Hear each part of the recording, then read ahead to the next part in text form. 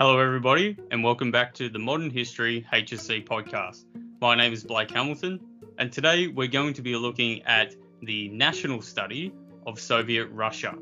We're going to be starting off with looking at Bolshevik ideology and communism, which you hear people using these buzzwords all the time, but they never go into any detail as to what it is, and it's always a little bit more complicated than I think people's emotions that they attach to it, especially people who are a little bit older. Then we're going to be looking at the Treaty of Brest-Litovsk, how the Russians get out of World War I, the policies of war communism during the Russian Civil War, and then finishing off with looking at the NEP and how the new government is looking to try to survive.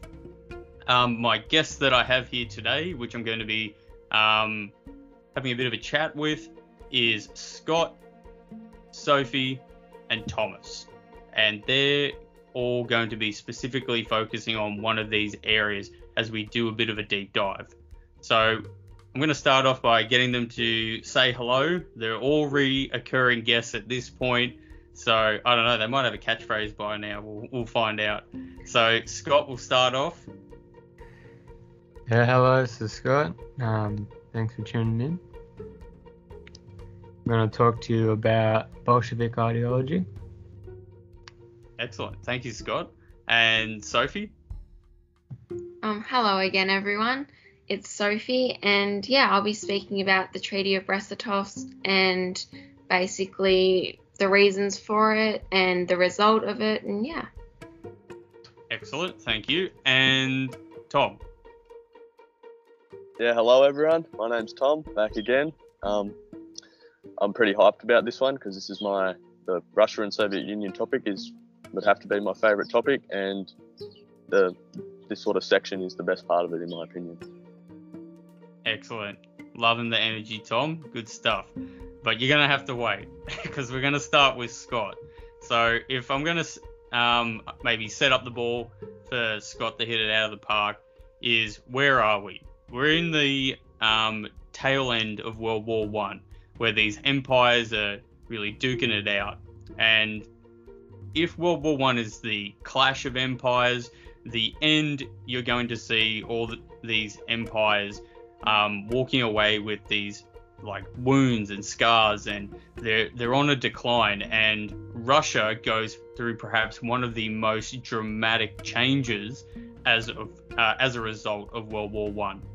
So at this period of time, we have the Russian offensive on the Eastern Front going quite poorly.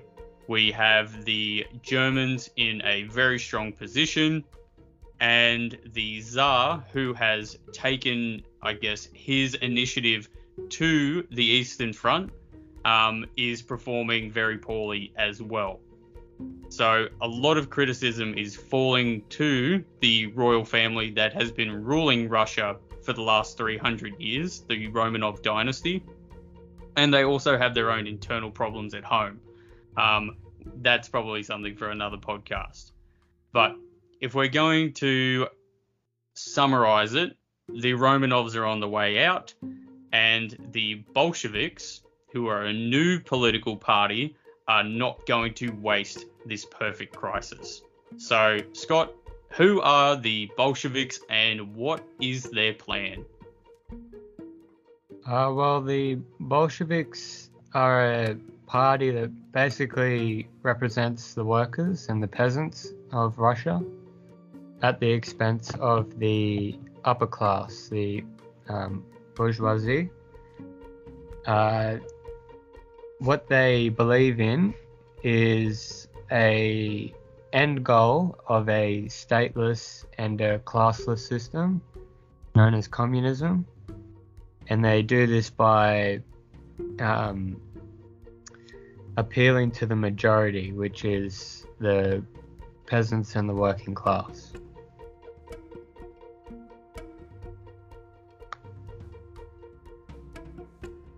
Cool. Excellent, Scott. Like, that's a good way that we can get an idea of communism, what the appeal is. It's going to work very well in Russia because the majority of the people are peasants. But they don't like copy and paste Karl Marx's ideas, do they? They change them a little bit. Yeah, so Karl Marx come up with a method of achieving communism, and he put them into kind of stages, and to follow each stage, he said you would eventually reach communism, but he never said exactly how to achieve them. And this was when Lenin had to develop his own theory, known as Leninism. This is where he had to apply Marxism to Russia's current position, which is where the majority, or the working class, has a lot of anger towards the upper class and the minority. So what he has to appeal to is achieving that equality between the working class. But in Marxism, there was one of the stages is capitalism, where the working class they didn't really like capitalism because it's the same as it was before.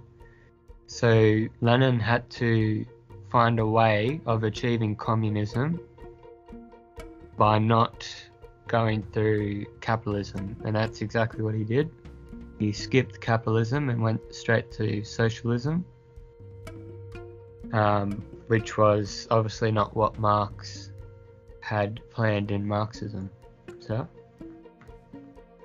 excellent, good work, mate. That you're hitting the nail on the head. That Lenin has, I guess, analyzed the situation.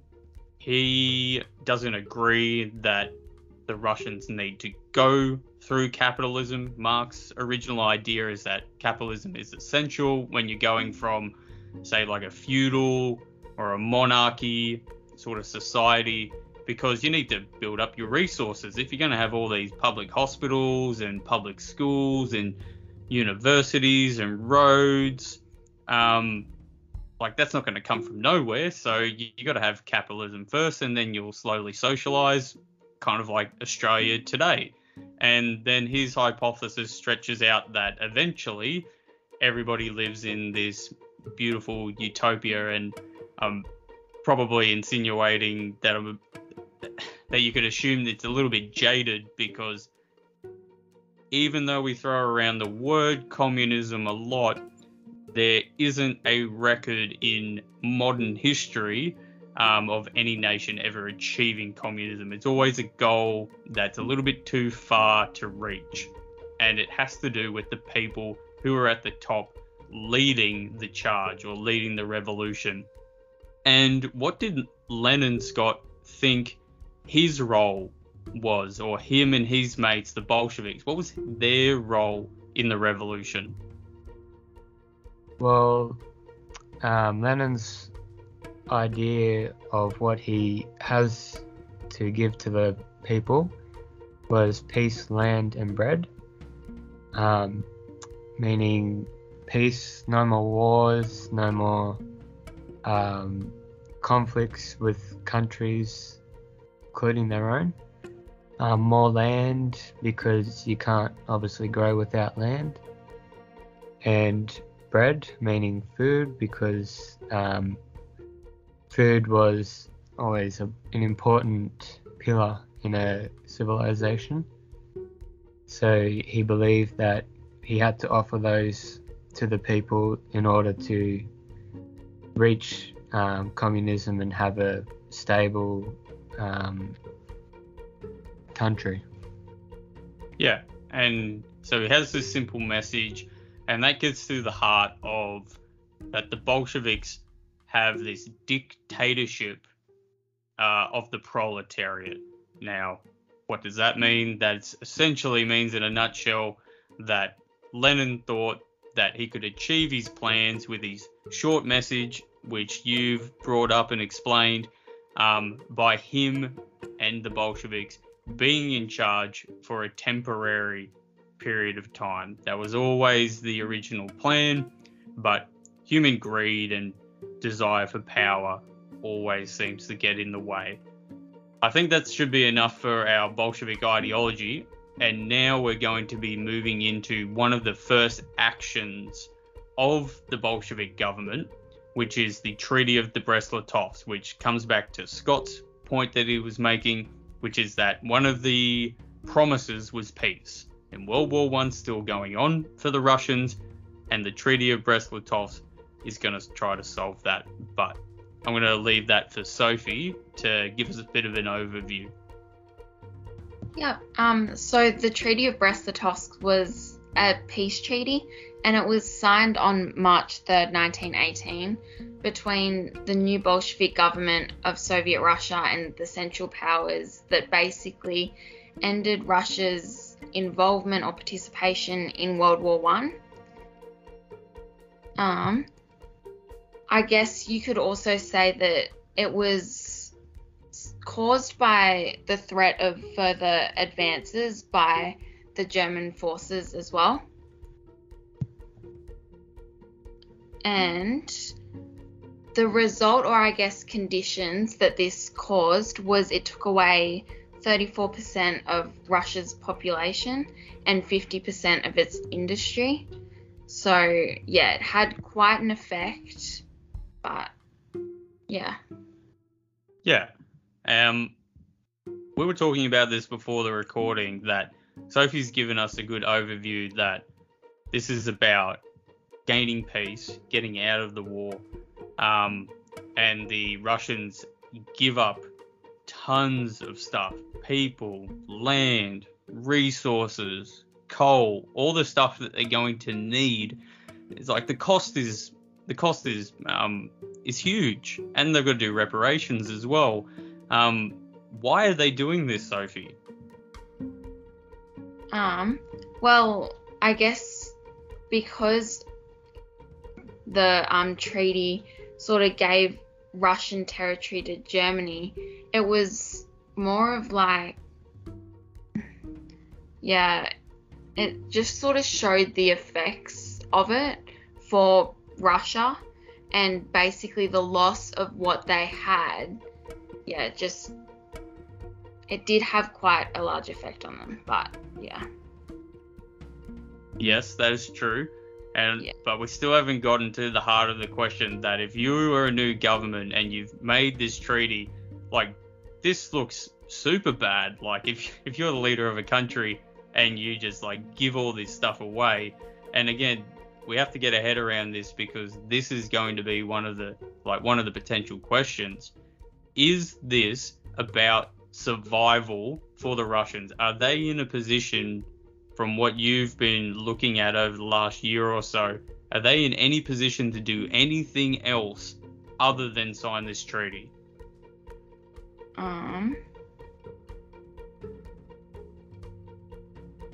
I feel like they would be, but yeah, I'm just not too sure, that's all. Right, that's all good. We might pass it off to see if someone else might be able to come in and support you on this response. Yeah. Tom. Yep, I'm here, sir. I'm ready to jump in. All right, so realistically, at this time, there was a huge German offensive into Russia. Lenin literally moved the capital from, was it Petrograd? He had to move it from Petrograd to Moscow because he was afraid that Petrograd would get taken by this German offensive. And realistically, if the Germans had have kept pushing through Russia, they would have had a good chance of destabilizing and probably even removing the Bolsheviks from power. So it was more of a way of getting room to breathe, allowing them to survive, prepare for the inevitable civil war later on. He gave the Bolsheviks gave up a lot of stuff in signing the treaty, like land, industry, agriculture, all that sort of stuff. But realistically, what they got out of it was just the ability to rebuild and support Lenin's new idea of communism in one country, you know, stabilizing the Bolsheviks in power in Russia during that time.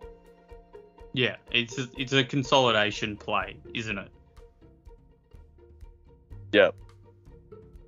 And it's interesting that you were like bringing up these points about like the Germans taking Petrograd and having to move the capital, that only perhaps maybe months earlier it was the Germans who facilitate a armored protection of Lenin to get to Moscow or to get to Russia to be a part of the revolution. They like get him there in time. They know he's going to be such a destabilizing factor. It's interesting that it's going to be like they set up their own challenge for the future, but at that period of time they can see that the Tsars are destabilized and they know Lenin's so volatile and Bolshevism could take off that it's like, yep, let's ship him off to Russia, see what happens. And it's interesting to think that all that sort of stuff would have been in the background whilst they're signing this treaty, that the Germans would have just been absolutely cheering with their decisions in their plan. They're probably thinking they're playing 4D chess. It's like, we caused the revolution and now the revolution leaders are so weak that they have to sign this horrific treaty on their part. It's just fascinating. On that note, though, it did end up coming back to bite them in terms of the fact that the Treaty of Brest-Litovsk, with its severe consequences for Russia, was used by the Allies when making the Treaty of Versailles for Germany later on. I'm glad you did bring that up. Yeah. The irony comes back to get you, doesn't it? Yeah. We're going to move now into looking at war communism and the NEP. So we've signed the treaty. World War I's over for the Russians. I've got one of our other students who are putting in some quotes at the moment that I just want to include to this because they're taking the time to do it. This is from Mark. The treaty shocked Russia, yet as Lenin said, all the alternatives involved the immediate collapse of Bolshevik power, while the treaty merely put it at grave risk and danger. Very good. We can definitely include that as a bit of evidence. But this kicks off a civil war in Russia, which is going to kill more people than World War I. So how do the Bolsheviks survive again, Tom? They can't be killed, they can't be removed. So the Treaty of Brest-Litovsk was sort of a deviation away from, Bolshevik ideology and like communist expansion and whatnot. But in the Civil War, they implemented war communism, which basically involved the a heavily centralized economy, and requisition of all the grain from the peasants, taking it away. It really taxed the peasants, but it enabled the Bolsheviks to have a really strong control of the Russian heartland where most of the industry was, most of the agriculture was there, and they were able to sort of hold the whites back from, wiping out the Bolsheviks out of Russia. Tom, before you keep going, for new listeners and even just for the people who are listening now, who are the whites? So the whites, it's basically just the enemies of the Reds being the Reds the Bolsheviks. And the whites were sort of made up of heaps of different groups who all sort of opposed the Bolsheviks. Like even socialist parties were part of the whites. They had a lot of support from foreign nations, so France, Japan, America, Britain. They all sort of assisted in the white movement against the Bolsheviks. So it was really heavily stacked against them. But in the end, they ended up winning, and it was the first sort of major victory of communism over these other nations. And it sort of assisted in the Bolshevik consolidation of power in that way. Excellent, cool. So let's keep going and let's move into the NEP. All right. So while war communism did, heavily bring about the Red victory in the Civil War, it made a lot of peasants and citizens within the USSR, made them brought about a lot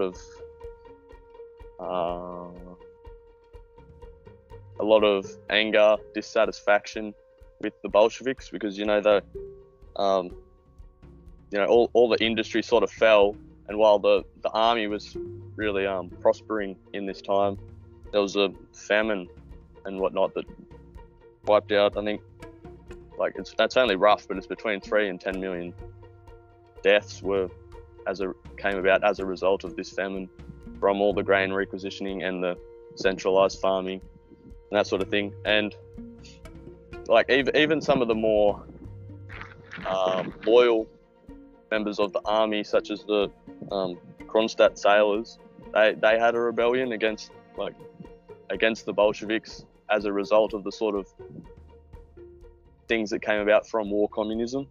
There was another rebellion, the Tambov Rebellion, which involved a lot of guerrilla warfare, but the biggest threat of that was the fact that it was led by Alexander Antonov, who was the leader of the Socialist Revolutionary Party, which was sort of the biggest competitor for the Bolsheviks within Russian politics.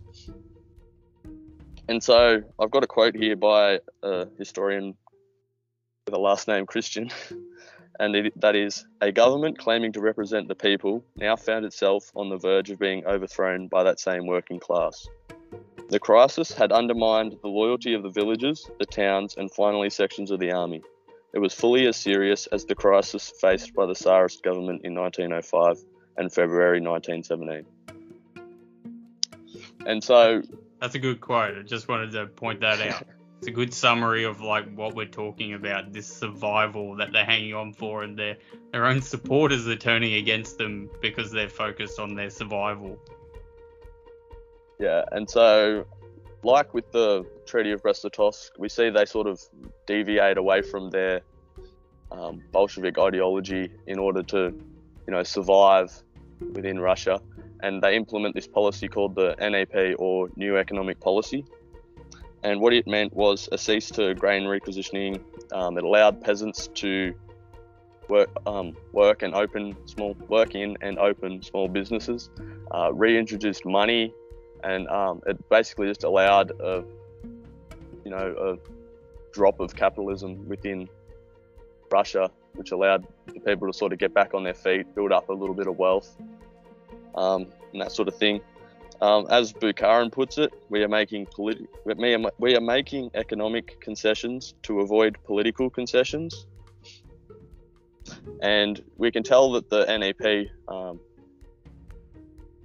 was really good for Russia and especially their economy, as by 1928 the level of agricultural and industrial production had returned to that of pre-World War I. So great effects for the Russian economy. Yeah, and this is just removing the strict central planning that's going on. It's allowing a little bit more free market to decide, people to have savings. It's all of these are positive flow-on effects. But it's going to cause some rifts within the party. We're going to leave it there. We've covered lots of heavy topics. We're going to be picking up next time to be looking at Stalin, which will, again, jump over a lot of stuff. But we've got lots of time, lots of lockdown time to be able to go over all these pieces of information. So thank you again, listener, for tuning in and listening to these guys. Be curious, ask questions, not always get it right, but on, I think most occasions, they knock it out of the park. So we're going to give a chance for everyone to sign off, starting with Scott. Thanks for tuning in. I hope we see you next time. And Sophie? Yep, thank you everyone for listening, and I hope you learnt something from this. And Tom? see you, everyone. I'll see you on the next podcast. I hope you found it interesting. And I also hope I wasn't too boring with all my in-depth facts and analytics of it all. No, it's good quality, mate. All the information we're bringing in, I think people who are listening to this want that level of detail. Make sure you like, subscribe if you haven't already, hit that subscribe button so you can get our regular updates. We're now on Apple Podcasts, so if you can leave us a review, pump us up in the algorithm, that'd be really good. I'm now going to go have my other interview with PewDiePie. But yeah, thank you for joining in, and we'll see you next time. Thanks.